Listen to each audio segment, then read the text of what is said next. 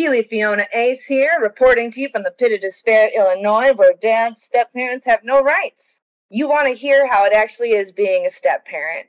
This is the podcast for you.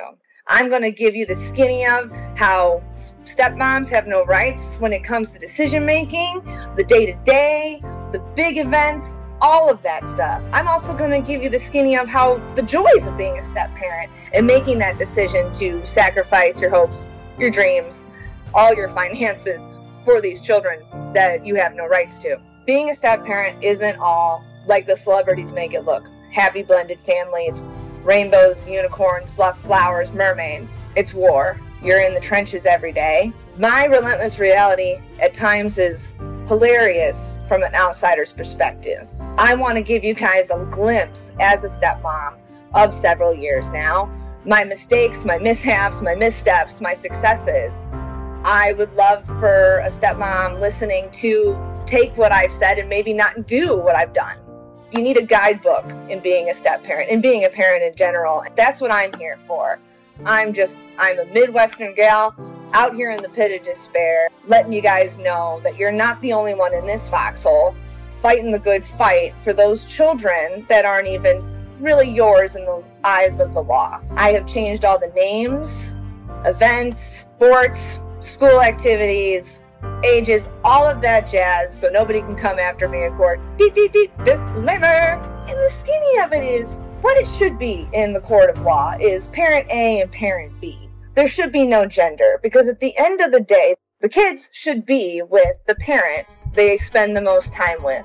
So tune in every week if you need a good laugh or if you need some advice, and know that you're not alone, because I am down in the foxhole with you. I am right there with the noose around my neck. We got this. No chick flick moments.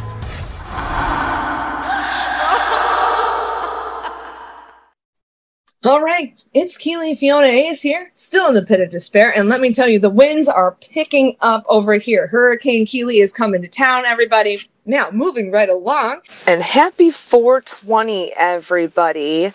You know, everybody knows what that means. If you don't know what that means, where have you been? It is legalized mostly throughout all the states and almost, hopefully federally soon. Smoke up, eat up. Let's get on our 420, everybody. Happy 420. Happy Wild Guest Day on April 15th. We got a few other fun holidays here. I still, like I said, happy Easter, everybody. Really, really enjoy being with your family. Hopefully the weather's great. Now, April 18th, happy Animal Crackers Day. I love animal crackers, you guys. And April 19th is Happy Pajamas to Work Day. So, wear your pajamas to work. But since we just got out of COVID, let's flip this. And how about wear jeans to work? Happy wear jeans to work. We're changing it here on this podcast, the skinny of it here first. Now, April 20th, Happy Banana Day. I love bananas, so, eat up. And let's see.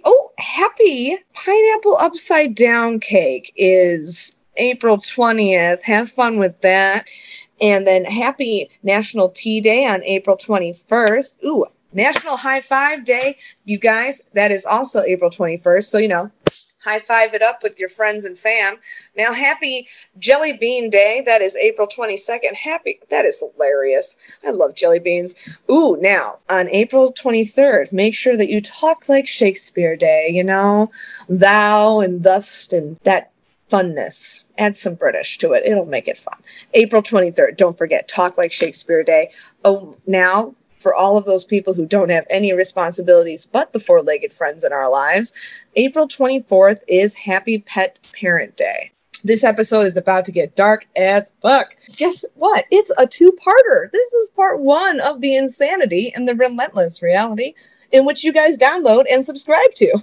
Welcome back. My last episode was all cheery, a little bit about my Easter, my first Easter as a stepmom, and what that entails, how that looked. We're right around Easter and also my oldest stepdaughter's birthday. This year is going to be an interesting one because she hasn't been home in about 7 months. So we'll see how that all pans out. Obviously, as my devoted listeners, I will keep you guys posted on that. What I wanted to discuss with you guys is the fact that I am a mother of 3 girls. If you guys have not been paying attention with all these shootings and stuff, I can't stress enough to you guys to talk to your kids about what's going on.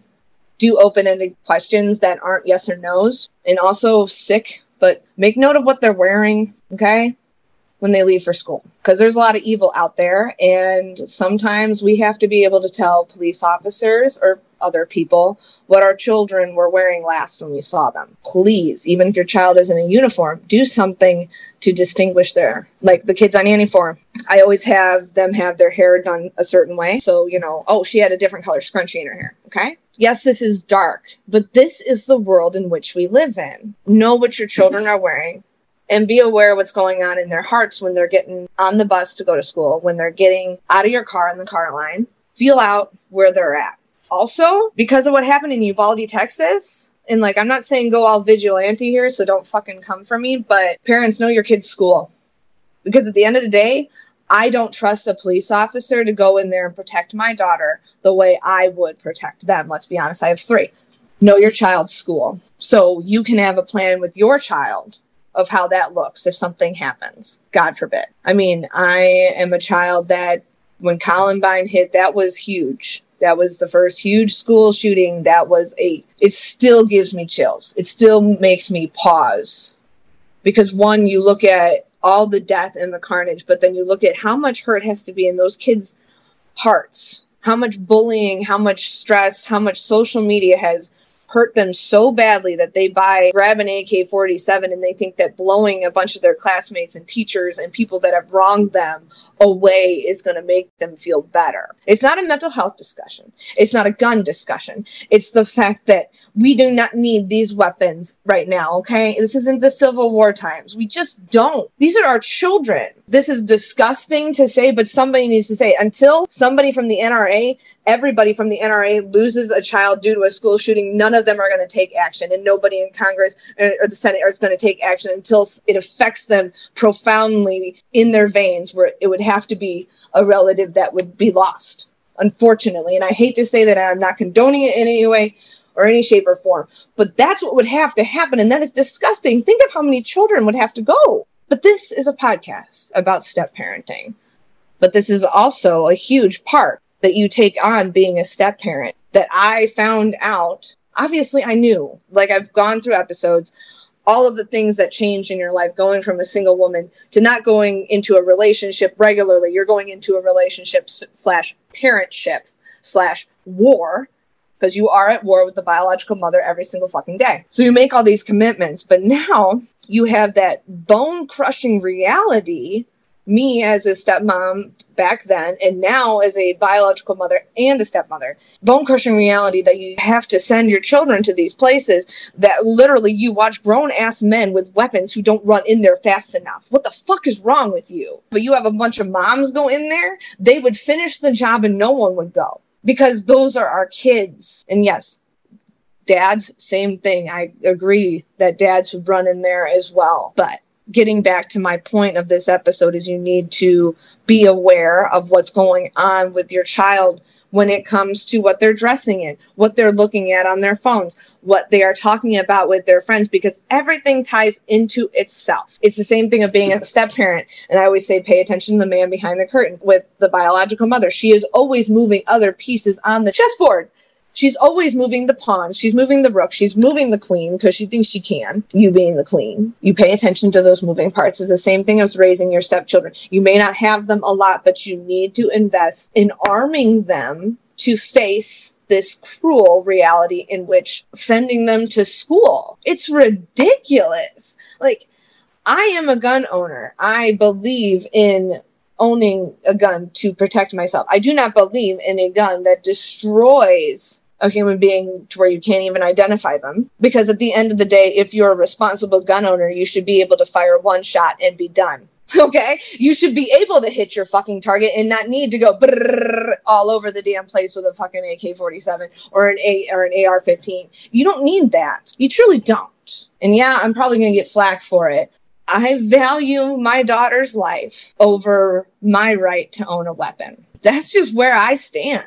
Yeah, and I can still own a handgun and I can still own the other weapons of choice. Yeah, and you know what? If I'm a responsible, proud American like all of these stupid asses pretend to be, I can defend myself without a weapon because we live in fucking America and it's a democracy and you use your words.